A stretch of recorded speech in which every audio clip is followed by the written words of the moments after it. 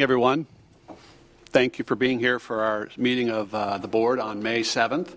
Our first item is to have the Pledge of Allegiance. Please join us. The flag of the United States of America and to the republic for which it stands, one nation, under God, indivisible, with liberty and justice for all. Thank you for joining us today.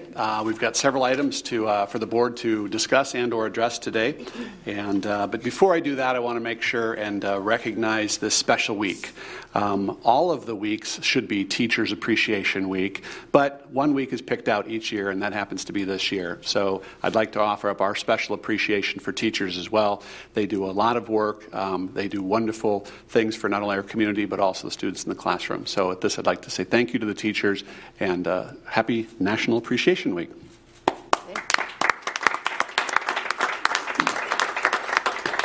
Secondly, I always like to make sure and recognize any students who are still trying to check the box to attend a civic event, some form of a board meeting or a city council meeting. Any students here for American government class? There they are. All right. Glad you could do that. With that, we'll move on to B1, which is the adoption of the agenda for tonight. Move for adoption of the agenda.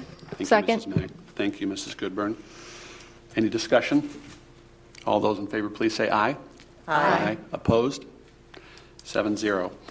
With that, we'll move to C1. We have an executive session scheduled, and with that, I'll seek a motion for us to address a couple items. Mr. President, executive session to discuss litigation pursuant to the exception for matters which would be deemed privileged in the attorney-client relationship under COMA. And I would ask that it be 15 minutes long, so we would resume at 6:17, 6:18, whatever your laptop says. All right, 6:17 should be good. Second. Thank you, Mrs. Zila. Any questions? All those in favor, please say aye. Aye. Opposed, nay. That's 7-0. We'll be back in 15 minutes. Our regular meeting, thank you for your patience and our ability to walk through a couple of items there in executive session. With that, we'll move on to item E1. It's an action item. We have before us an updated, amended contract for our superintendent who will begin on July 1st, Dr. Fulton. There were two items that were looked at after legal counsel looked at it, and the language is in the agenda. The two items that needed to be updated, the first one is under 8 of his contract. It has to do with health examinations.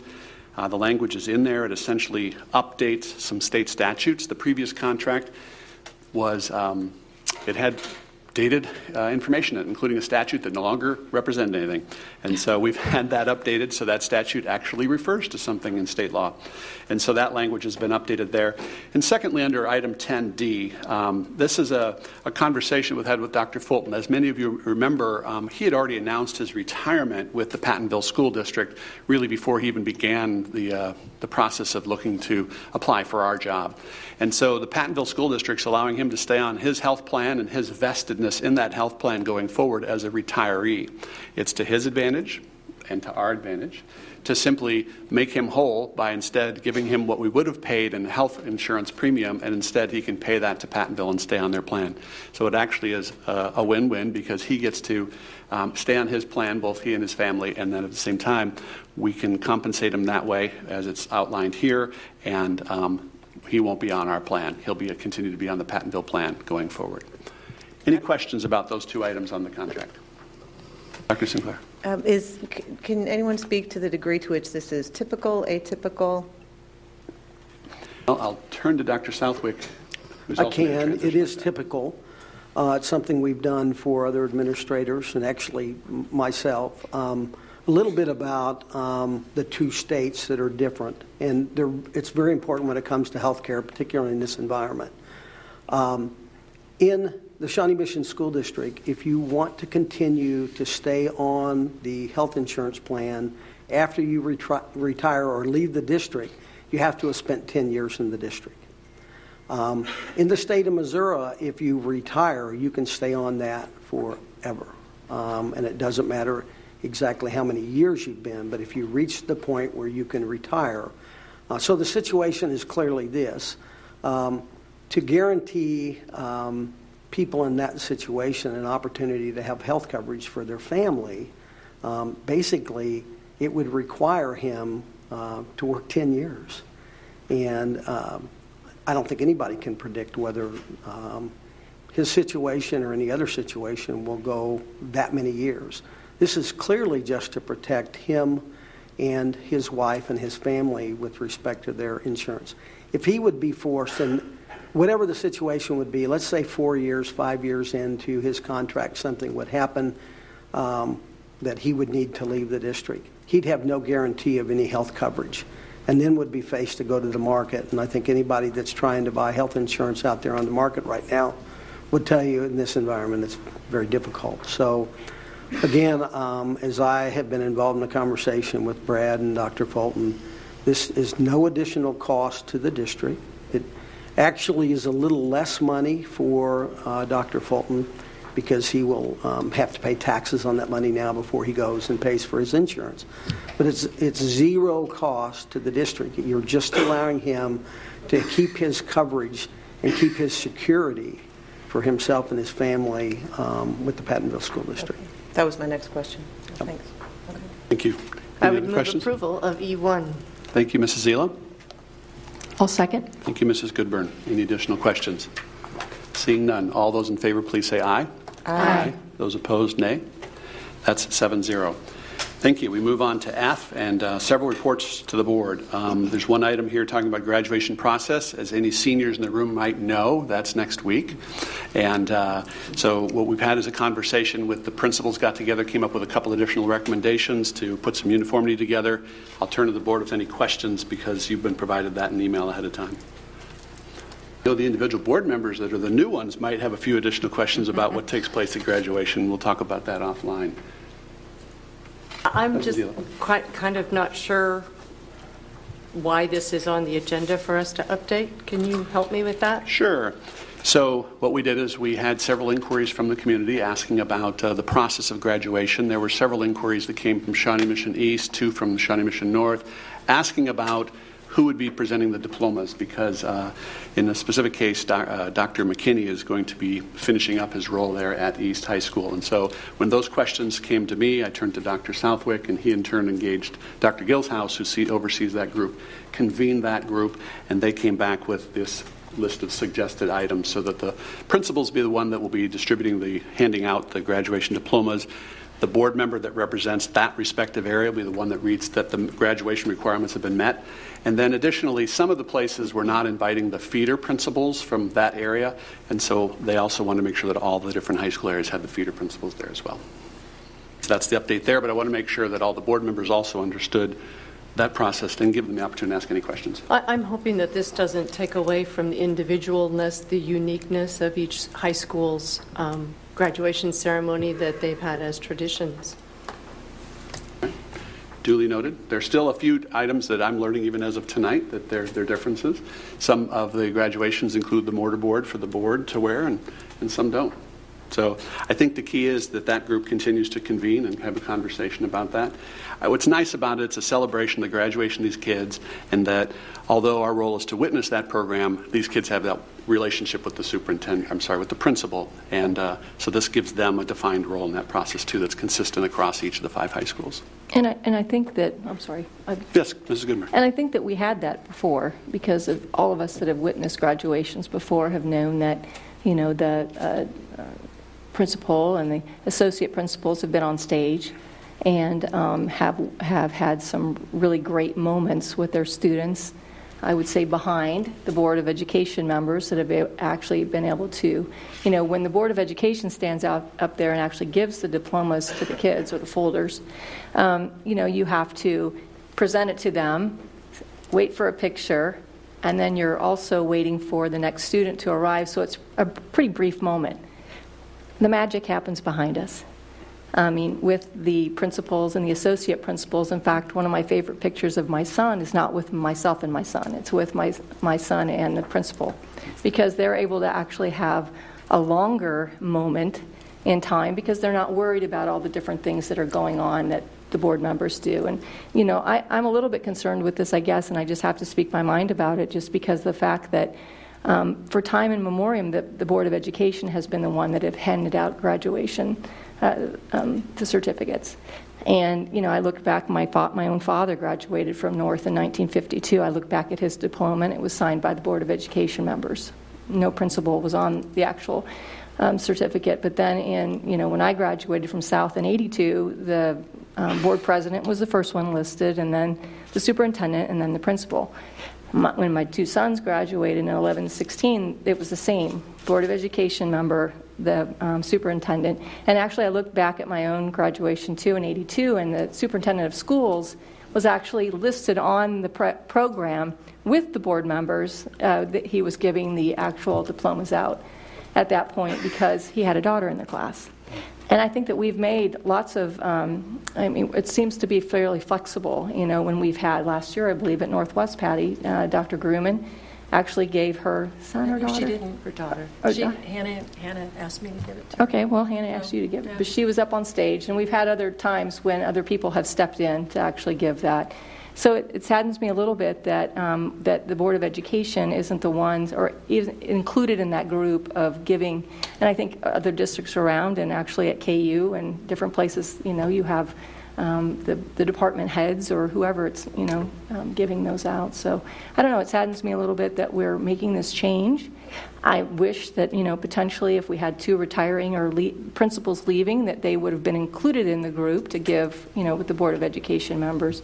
So I hope that maybe we can revisit this, and maybe hopefully those principals too would know the Board of Education's feelings on it. I don't know how everyone feels about. I know how I feel about it, and I'd be happy to share that with them. And I know this is an administration decision. It's not a Board of Education. We won't be voting on anything here. It's really their decision to make. I just hope that, I guess, my feelings would be heard, or my thoughts on it. I'm really big on tradition and history. North is about ready to celebrate 100 years. In 2022, it'll be 100 years. And I can't imagine, I think that probably it's been just about all that time that the Board of Education members have been the ones giving those diplomas out. So it saddens me a lot that we've made this change, and that I just hope that it can be maybe looked at again next year. Thank you. But I would concur with Mrs. Goodburn's remarks there, and just hope that maybe, as she said, we can revisit this, and this is not something that's set in stone, but something that the principals, who I think are, they run the show for graduation, will consider next year and the years after. And I am happy that in the script that, that the Board of Education members, at least the principal, as I remember rightly, kind of presents the class to the Board of Education member, and then the Board of Education member, says that we're ready and willing to accept the graduates, and really exciting. So this is also just personally one of the most exciting times of the entire year for Board of Education members. I know that we have 3 members that have never done it, but you will soon find that out, what an exciting time of the year this is, and all the work that we do all throughout the year. This is the pinnacle. This is the most exciting time for us. So that's just personally, and that really shouldn't go into my any kind of decision making on this. I know, but it is really a thrilling time and an exciting time for our seniors as well. So, just my feelings. Yes, Dr. Sinclair.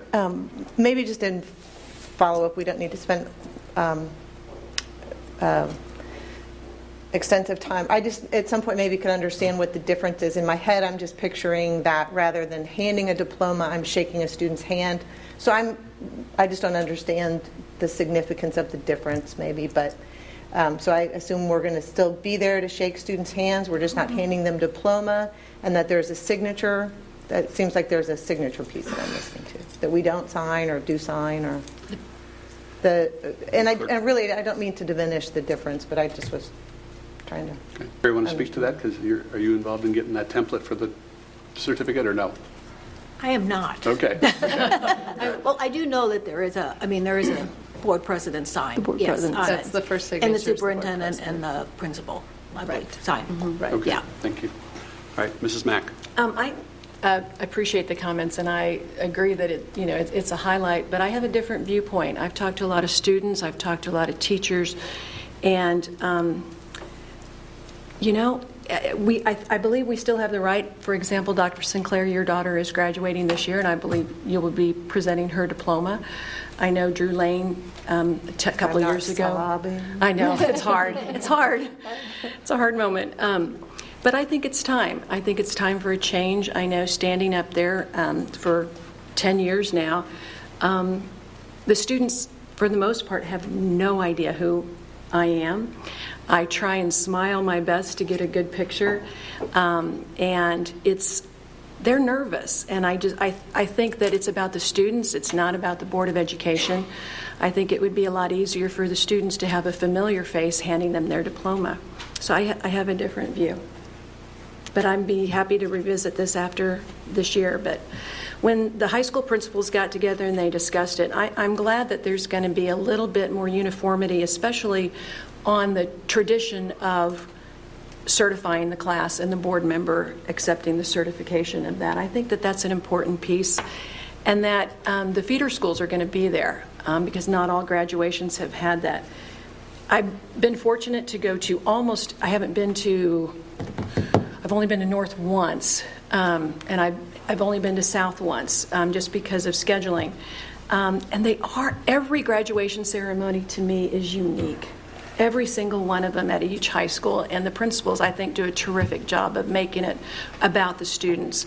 And so I'm looking forward to seeing how it goes this year. Anyone else? I would also add that I believe I'm right in saying that the South Board will be ready to go for this graduation, both South and North? Not North, Not but North, South so will. We'll put North up. But we are working right now, being able to stage that, so students walk across the stage. There'll be a nice big picture on the scoreboard of the students receiving their diploma and of the action that takes place. So it's kind of an exciting twist that we'll have. The Jumbotron. Yeah. Yeah. Yeah. Is it All high right. def? As high a def as we can be. Yeah, as high stuff as we want. Thank you for that, and thank you for the staff team that came together to offer up those thoughts as well. With that, we'll move on to F2, which is an update on the walkout that took place on April 20th. Dr. Southwick. Yeah, I want to thank the board for giving me the opportunity to spend a little bit of time tonight to talk about the update and the processes that I've been through since April 20th when the walkout took place, and then our subsequent board meeting on the 23rd where I made some commitment that I would look into this and first of all begin to look at what it was that we did right. We did a lot of things right. Although there's been a lot of rumor out there, one of which is that we have done this a couple of times now and we should have been able to get it right. And I would remind the board that we've had one walkout. The first one that was staged was on a day when we were on spring break. So, but trying to look into that, and again, what was it that went right? What was it that might have been concern or problematic, whether that be to students or to parents or staff, or I'm going to throw community members in there too, because we've received a lot of response from community members, as you can imagine, to the far right and to the far left in terms of what we should be doing or not doing. Trying to spend the time and then ultimately in the end try to put the board in a position where they can look at some policy moving forward that would guide and direct any future walkout that we might have in the district. I'm over 40 years and this was my first walkout, and I've not been able to reach back into a time anybody that I visited with that could talk specifically about a walkout that was held in the Shawnee Mission School District. So I want to reaffirm that we haven't been in the walkout business, and as we go through this process, like anything else, there will be things that we would learn. A few of the things that I would like to provide an update to you specifically tonight is that we had 10 schools that were involved in some kind of walkout. Through that process, we identified that we could have had about 13,500 students if they would have all chosen to walk out. But of course, we didn't require any of our students to walk out. That was their choice. We estimate that across those 10 schools, we had somewhere between 2,500 and 3,000 of our students that actually participated at some level in the walkout. And as you can imagine, to varying degrees in terms of their interest. Like it or not, some were very, very passionate about being there, and some were just missing class. But that's okay. That's what we know to be true. Leading up to this, and I think you're aware of this, but I want to remind the board, from the time that it was established that we would work with the students to allow the dropout or the walkouts. We received phone calls, emails at the building level and at the central office level. Basically, not all of them very positive about what we were doing one way or the other. Some were very supportive of us giving the time for the students. Some were very anti, even to the point where they believed that we had set them up to it, and that if we, and a phone call that Terry actually spoke with a young man, or a man over the phone, was, we're just a bunch of liars and we put the kids up to it and it was all for our benefit. So starting from the very beginning through this process, we had a major concern that we wanted to keep kids safe. And we keep kids safe. Mr. Douglas will always tell you, we start at the perimeter of our property, we work to the doors of our schools, and then we work inside the schools. So as you can imagine, with the conflict that we had out there with respect to this issue and the walkout for students during the day, and the concerns that we had for students, it raised a heightened level of supervision for our police department, the Shawnee Mission School District, and also for staff that didn't have kids those particular hours. I'm happy to say that of the kids that walked out and the staff that were out there to supervise that, and I think this is one of the positive comments, we had no one hurt, we had no one injured. There were some things that happened, quite honestly, that might have put that in jeopardy, but through supervision and through, I think, some excellent decisions that were made by students and some of the student leaders, we were able to move kids back away from some of the busy thoroughfares because that's where we were most concerned. As you can imagine, we had parents and patrons that showed up with signs that thought that they would participate in the event. We tried our best not to let them do that, but I found that we actually had some parents that came and were there. So as I continue to work on trying to make sure that I understand exactly what happened, exactly what the situations were, all the way from when we got the information that students were going to potentially plan a walkout in the Shawnee Mission School District, till when it grew to all of the school districts and the safety concerns that we had, all the way to the end of the events and the information that we've received in terms of complaints. I'm trying to pull together all of that information from start to finish. Again, I've made the commitment, if and when it's determined that we've made a mistake, we're going to accept the mistake. But at the same time, more important than that, we're going to move forward and make sure that in subsequent events, we continue to keep students and staff safe. But we also, very importantly, maintain the integrity of the classroom time that we have. That's our primary focus, is for us to educate students inside the classroom. So those are going to be some decisions that the board will have to work on. I'll tell you that I've had interviews, and your board policy asks for, when we have issues at the building, start at the building level first. So I've had some of the complaints that we've had dealt with administrators in the buildings, and we've worked to satisfaction of parents and students by those administrators working directly. I've had parents that I've spoken to. Dr. Gilhouse has had parents that he's spoken to. I've spoken to students. I've spoken to staff. I've received statements from staff. I've talked to students. What I would tell you is that all of those have been very positive and have given me good information. And for the most part, they've been consistent. There have been some different interpretation, as you can imagine, but the stories that I've received, by and large, have been very, very positive and very consistent, which I think will lead to me being able to make a solid recommendation to you. I'm here to tell you that I don't have a resolution tonight. We're not near the end of, if I'm going to do a thorough job of trying to look at information, I'm not finished. I've spent a considerable amount of time over the last couple of weeks looking into this, spending time. To be honest, it hasn't consumed 100%, but a lot of my time. And I'm committed to continue to work on that. At the same time, I would like to let the board know, and that I'm also trying to close out the school year. And I would ask for your patience and hopefully the patience of students and staff and community to let us continue to work on this issue, but it not be our primary focus as we move towards graduation and closing out the school year. Again, I will look each of you in the eye and tell you that I'm doing my due diligence to have these conversations and try to get what I believe is the closest thing to the truth.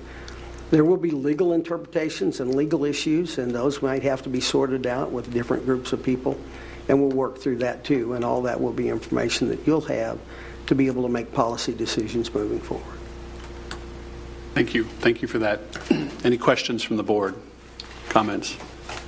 Yes, Mrs. Owsley. So can you give us a general idea of what the timeline looks like with regards to the investigation and concluding the interviews with folks and figuring out where we're at? Yeah, I think, as I said, I'll continue to work on it, but I'm not going to devote 100% of my time to it. But I think it'll be a topic that we'll pick up after school is out. Okay, so it's going to be at least until after the end of the school year. I would say yes. Okay. And then it's my understanding that no students have received disciplinary actions as a result of anything associated with the walkout. We had one student that was involved in a disciplinary action not related to the walkout, but related to a situation we had inside the building that received a suspension. Other than that, no, I'm not aware of anybody that's received discipline. And was there discussion about training potentially on First Amendment issues for district folks, like higher up in the district, or was that something that we were looking at, or?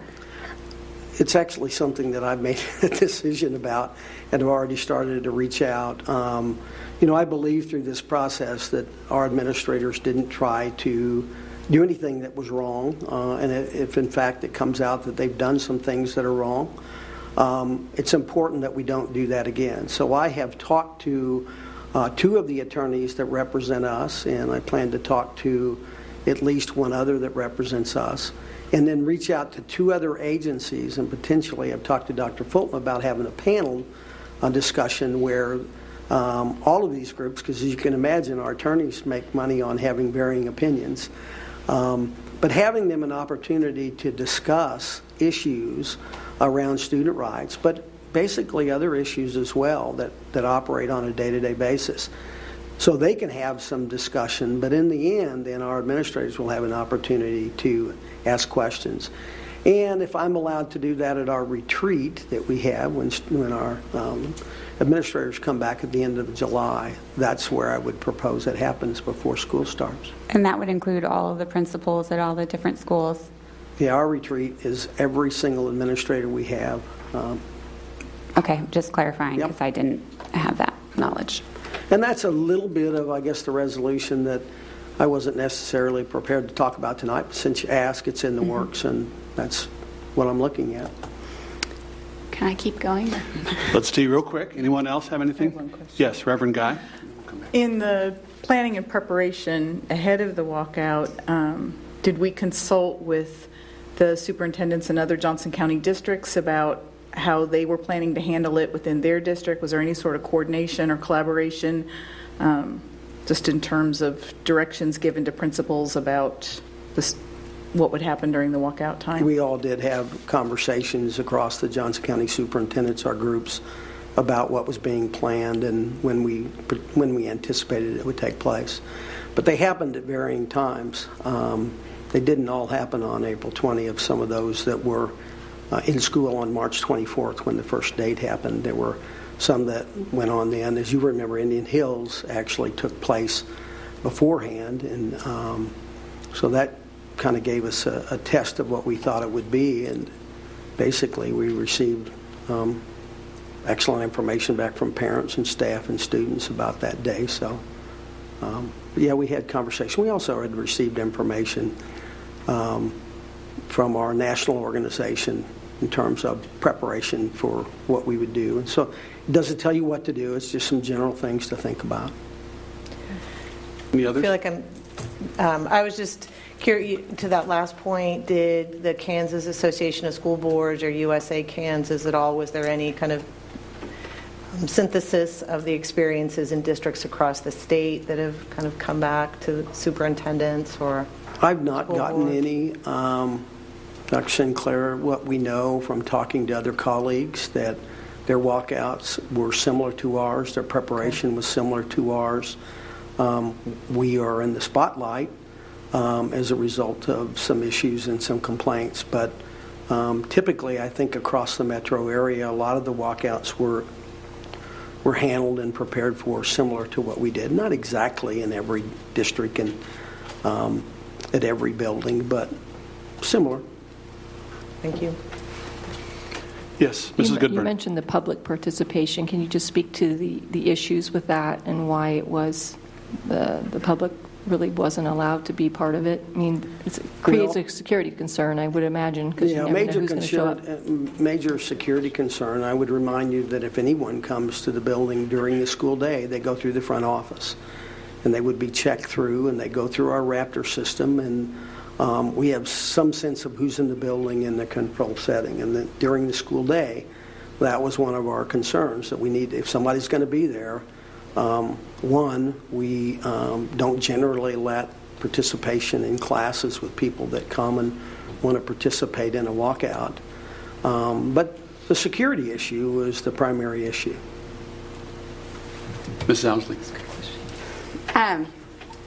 I don't mean to be monopolizing time, but was there a subsequent walkout later on the following week? Was that something that occurred, or was that just something that there was speculation that it would occur? Well, it was reported by the media that it happened at Shawnee Mission North, but we did not have a subsequent walkout at Shawnee Mission North. So once again, rumor. I don't know where these people would get this information, but I just wanted to see if there was any other incidents that had arisen with that one. There was not. Okay, I think that's what I've got for now. Anyone else? Thank you very much for the update. We certainly appreciate it. We know it's a lot of work, it's a lot of time that you've put into this, and for that we're grateful, because we do have 27,000 students to get across the finish line to the end of the school year, and that's our first and foremost priority. So thank you for that. Thank you. With that, we'll move to F3, and this is a financial and legislative update. At our last meeting, we had 3 scenarios that might play out, and now we've had a little more legislative action since then, and so we've asked to have an update on how the legislature came down on some of the decisions and how that affects Shawnee Mission. Dr. Southwick. Yeah, so I'm just fortunate enough to have Russ and Dr. Ato on vacation tonight, so I'm going to try to go over and let you know kind of where we are. As you remember, at the April 23rd board meeting, there was basically 3 scenarios given to the board with respect to increase in funding. One of those was House Bill 2445, which would have delivered for us about $4,295,000. Then it went to the Senate, and I think the original intention of the majority of the Senate that voted for the bill was that money would stay intact. But in reality, because of some amendments that were added to the bill, we went in the opposite direction. We were going to be about $6.2 to $6.3 million swing, and actually be down about $2 million. So obviously, there was a lot of information shared with the board about a potential for a trailer bill. We waited until the legislature was back in session. They immediately got to work, and within a few days, they were able to put together the impact of, and what I'll share is the impact of the substitute for Senate Bill 61. It was passed out of the House, sent to the Senate, and I believe the vote was 31-8 at the Senate for approval for this bill to go to the governor. What you see tonight is what the base state aid will be, and this is next year's information. None of us are going to speculate about what might come in future years because there's still a major test for this thing out there. And I'll speak to that here in a minute. But the base state aid would raise to $4,165. General state aid that we would receive would be $2,391,167. Our special ed dollars are $1,904,459 for a total on the KSDE run. And again, that's the run as Dale Dennis believes that it will be today. This is the most recent information we have, and it could change because finances change. But we believe that we'll have somewhere in the neighborhood of $4,295,000 and some change that we'll have as a result of the legislation that was passed. Before I go in and talk about some of the things that you have to make important decisions on moving forward next year, I want to tell you that I received from Stuart today that the Gannon case briefs have been filed, and that process will begin. And as it begins, we will follow it very carefully, and we are hoping that we get a court decision sometime quickly. If you remember last year, when the new formula was established, we waited until late in the fall before we got the court's opinion on that it was the law they passed was unconstitutional. But we were allowed to go ahead and take the runs and have budget authority from KSDE to prepare our budget. So we have scheduled for May a complete budget update with you. Moving forward, it will be our preliminary budget, very detailed description that will have these dollars included, because that's what we know today. If we get a court's opinion early, and I can't tell you what the courts will do, but we'll follow that. We're just hoping that whatever is done, that we will be able to move forward without any concerns of being able to continue operations to start the first of the school year. We all kind of believe that this is the worst case scenario for us. I don't think that the courts are going to come back and say that there was too much money put into this. At least I hope not. At the same time, I think it does show a little bit that in a time when we're putting $535 million this year into, well, not this year, staging over a 5-year period of time, that the meaningful part for us on a $200 million operational budget is $4 million. And the next sheet that we'll look at shows you how far does that go. And again, the important decisions that the board will be faced with. I will tell you that Russ and Dr. Atha and myself are willing to do any run that you want us to do in terms of bringing numbers back to you so that you can make good decisions. But very quickly, and I think you saw it at the last meeting, this is not any different than any of us as we have a budget in our household. And the monies that we have budgeted coming in versus the money that we spend, and the importance of balancing that budget and maybe even once in a while having a little bit of reserve to fall back on. So we'll be continuing to work with these numbers, monitoring what the courts tell us, and then presenting the budget to you. And it will be on the most accurate dollars that we have available to us at the day that we make the presentations. I just wanted to follow up. As you said, the briefs were submitted today. The oral arguments are May 22nd. And so the court, in their decision, they instituted a June 30th deadline for the legislature to have a plan in place to be constitutional. So if they argue May 22nd, I don't think we would get anything before May 22nd because they'll have the oral arguments. Then between that and June 30th, it'll be interesting. Yep. We'll tell you that we've agreed with the NEA to have our first session on June 26th.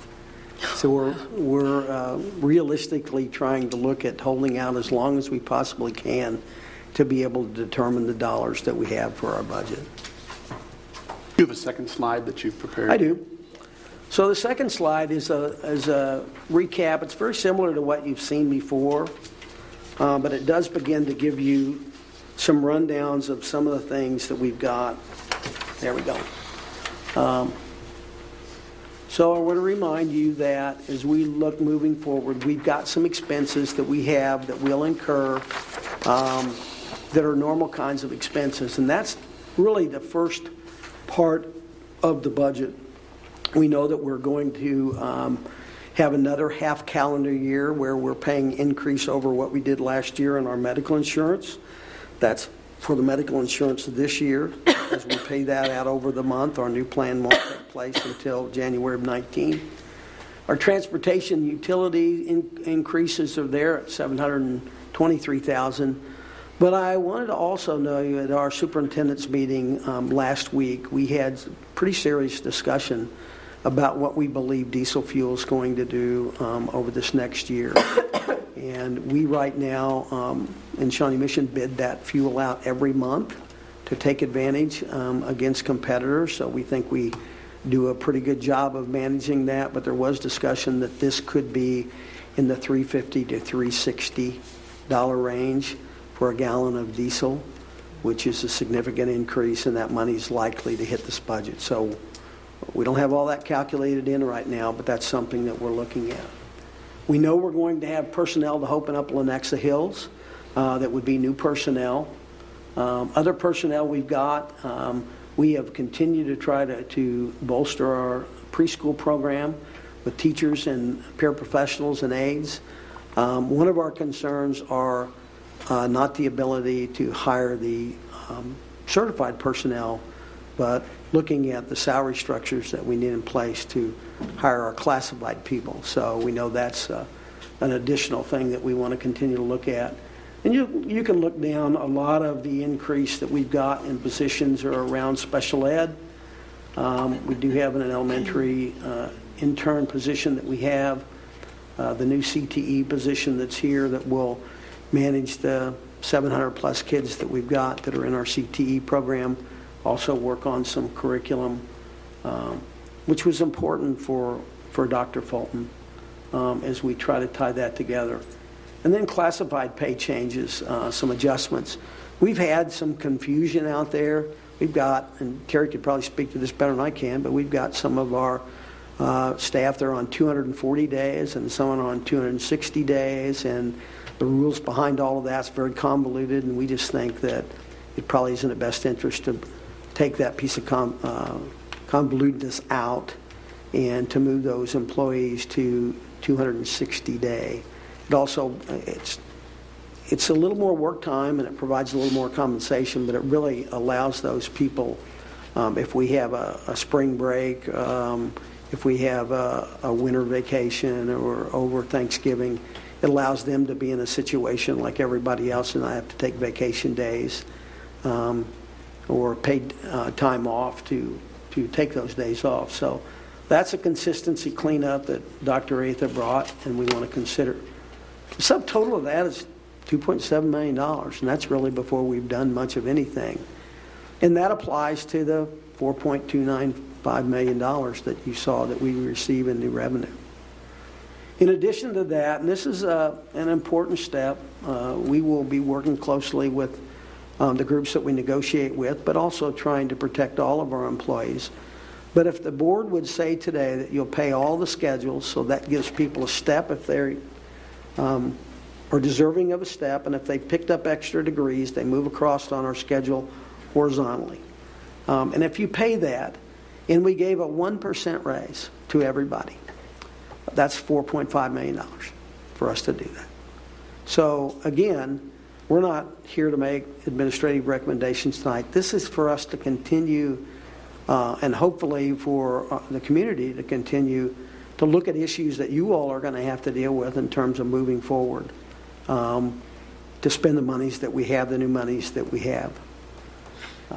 You've heard from social workers. You've heard from parents that want counselors. And that's at the elementary level, but also at the secondary levels. We've had conversations with our secondary staff about going back to teaching 5 instead of 6. And all of those things that are out there, and quite honestly, I would not be against any of those things. But the reality is that if you look at that total, we're now up to about $16 million, which is 4 times over the new money that you're going to have. So, again, I think the purpose for this update tonight, and as I spoke to Mr. Stratton, was to continue to keep this out in front of our community about the things that we're going to wrestle with in this budget year. Now, if the courts would come back and say, $500 million is not enough, or maybe you need to pay this thing in 3 years versus 5 years, and then we begin to get additional dollars that come in, it gives you more flexibility to do some of the things that you'd like to do that have been requested. But the reality is these numbers are pretty accurate in terms of the position today. And again, I want to assure you that we will stand, Ross and Dr. Athan and myself, to bring you whatever numbers you'd like to see so that can help you make the decisions. Great. Thank you for that update. Questions from the board members here?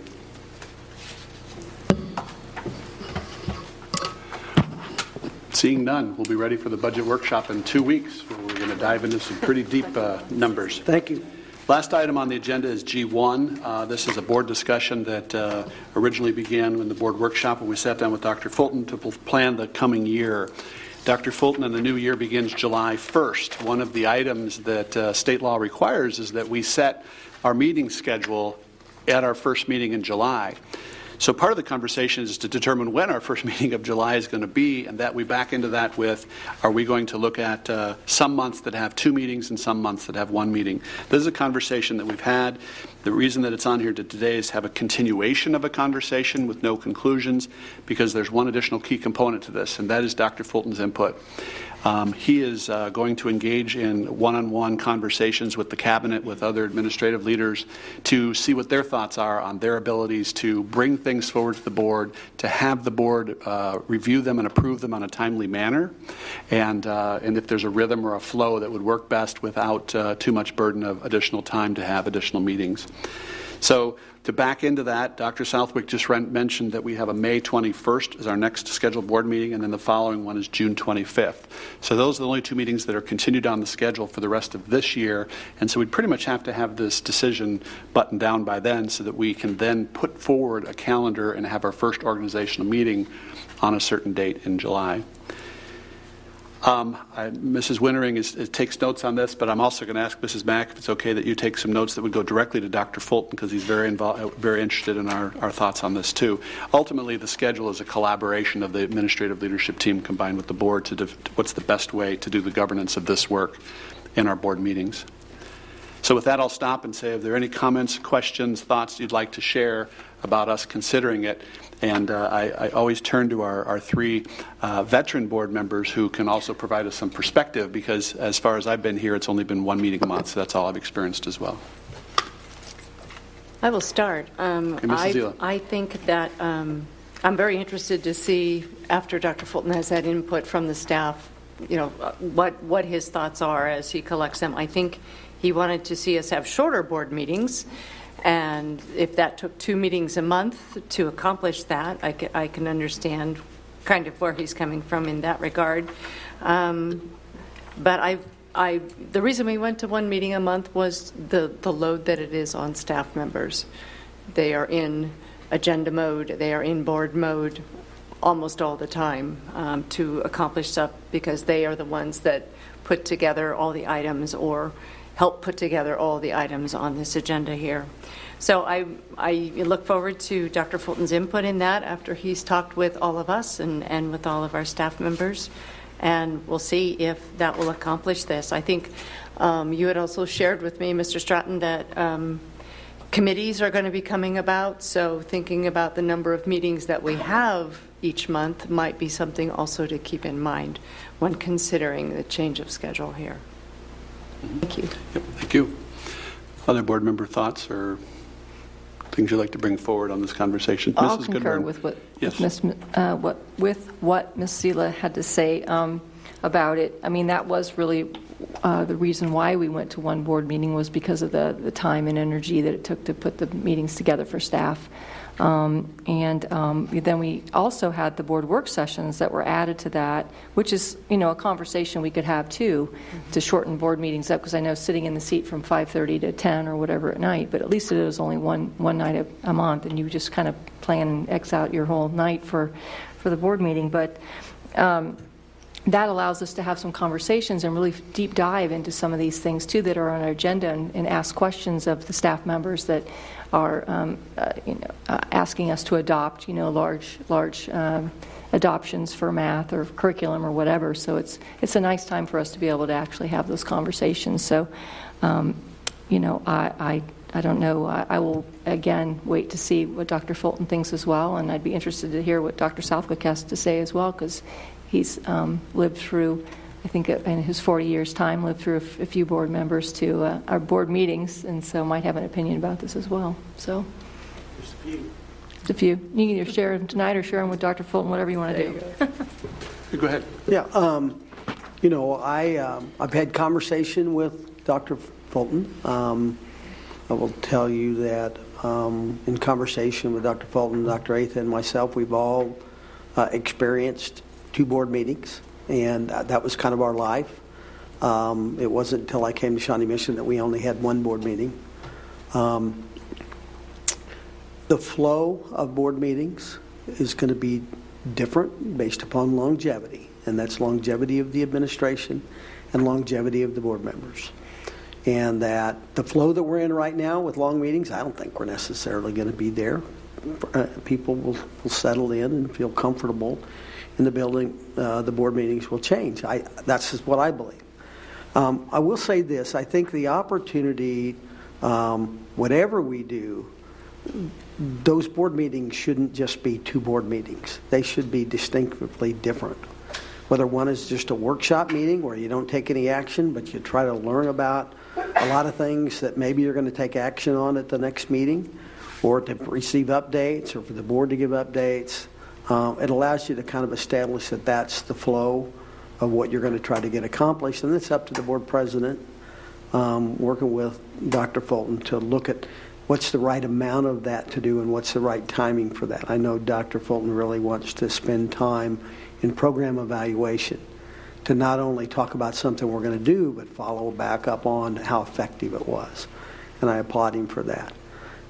But the other part of it is you got to pay the bills. And the processes that we go through to enter into contracts, to pay our bills on a monthly basis, to handle all the HR kinds of things that we do, there's opportunities for that meeting to continue to look much like what we have right now. So my thoughts are 2 meetings doesn't scare me. I've been there before. Again, I think it's, Brad, you talked about one of the meetings you went when we went in San Antonio about efficiencies of meetings and trying to look at addressing those efficiencies. It might be a little easier if you were having 2 meetings a month to get out at a reasonable time. Because nobody makes a good decision. I think we've proven there have been certain bodies that when they have to make decisions around 11 o'clock at night, don't always make the best decisions in the world, and I don't think that's exclusive to other people. It would apply to us as well. So, Others, especially the new board members that have had, good 5 meetings under your belt now? Mrs. Owsley. Well, I think it really allows for the public to stay engaged with all the decisions we're making. If we were to go to 2 meetings that were shorter than the 1 long meeting, we've lost people tonight, and it's only 7 o'clock. But as we get later into the evening, people tune out or fall asleep at home, and I know that they're engaged and interested in what it is that we're doing. And I think, I feel like we have an obligation to make sure that we're accessible, and I think accessibility is more readily achieved if we're twice a month, both because you get to see us more frequently and people would have more opportunity to speak to us, but 2, if people watching us are able to be fresh as well. Watching other government bodies late into the evening as a personal thing, I too think that it's possible that bad decisions are made later on. Not that anyone here would make bad decisions based on tiredness when Terry has given us coffee, but so I will throw my support. I like the idea of the 2 board meetings a month. I think that it would be beneficial. I know one of the things that was raised in previous discussions also was that it allows for more readily approving contracts to be paid. I'm not sure how that billing cycle works, but if there's things that come up so that you're addressing that every 2 weeks as opposed to once a month. Thank you. Yes, Reverend Guy. I agree with Mrs. Owsley, and I also think it might be especially important as Dr. Fulton begins to have 2 meetings a month with him, because none of us will know him or know his work style, and he won't know us. And so I just feel like this will give us more opportunities to have that chance to work together, to try to become that team of 8 that he talked about. And I agree, too, that we won't be as tired. I know people have come and have even wanted to participate in the public comments, but they can't stay here till 9 o'clock or 8:30 even. They've got kids they need to put in bed. And so I think having 2 shorter meetings. One of the other things we had talked about in the retreat, but I don't see it reflected here, is we even talked about moving the start time up to 6 p.m. I don't know if that's still on the table or not, but What's your thought?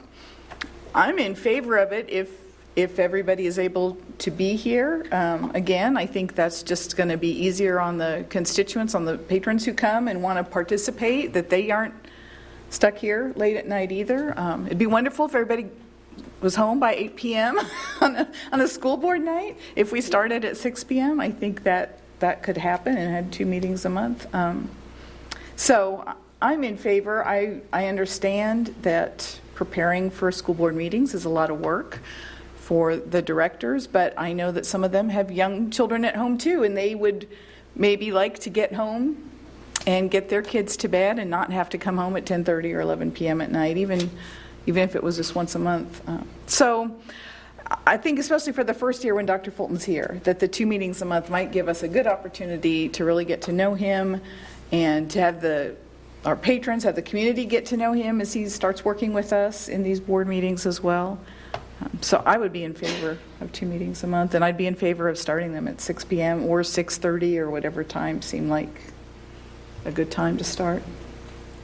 Yes, Mrs. Mack. I'm in favor of the 6 p.m. start, for the reasons you suggested, and also I think it would be easier on staff. Dr. Sinclair. I'm also supportive of 2 board meetings a month, and I would like to believe that as when Dr. Fulton comes on board and this board engages in conversations about revisiting the strategic plan of the board and how that aligns with the new state requirements and the process embedded in the new accreditation process that also parallels that strategic planning process. I would like to believe that it would lead to greater efficiency and effectiveness, having more frequent board meetings. Perhaps I'm kind of getting ahead of myself or getting ahead of the conversation, but the idea of establishing some kind of advisory community committees that are engaged in the process so that as we all begin to refresh and review the strategic plan, what does that mean for our goals and priorities for the district? And then to me, all those pieces really fit together. So that I would like to believe that the work that would be required of district administrators would be in line with what we are trying to accomplish as a board and as a team of 8, and that work would just be part of a continuous improvement process. So in short, I support the idea of going to 2 board meetings a month, and I would like to believe it would actually lead to kind of a more effective and efficient way of running the district in the long run and in the big picture. Okay. Thank you. Other board member comments? This is very helpful, and Mrs. Mack is feverishly taking notes over here, and we'll be able to get these to Dr. Fulton to continue this conversation. I appreciate being able to add this to the meeting. It is 7:14. I think that's a pretty good time to wrap up the meeting. And anything else? Yes, Mrs. Owsley, go ahead. I just want to make a quick closing comment with regards to the student walkouts. I just want to say, I feel like I am so sorry for any of the students that felt like their First Amendment rights were chilled or that they were not given the opportunity to speak their mind, and that I know that I and other members of the board fully support students' First Amendment rights, and we want to make sure that our kids have the opportunity to speak on the things that are important to them no matter what they are. And I'm really thankful that Dr. Southwick is taking it as seriously as he is, and that he's doing his investigation and getting his information and taking his time to get it right.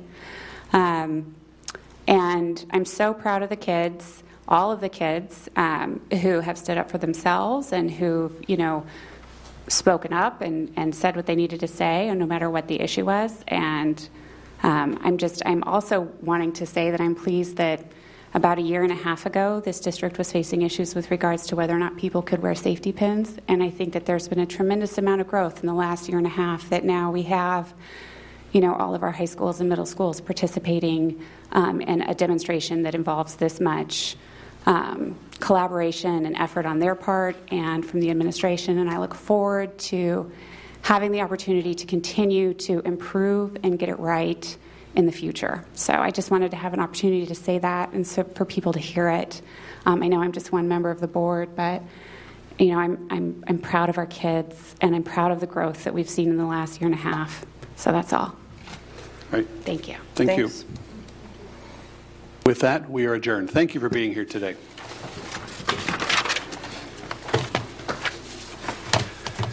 Thank you for taking those notes. Let me type them up and send them to you.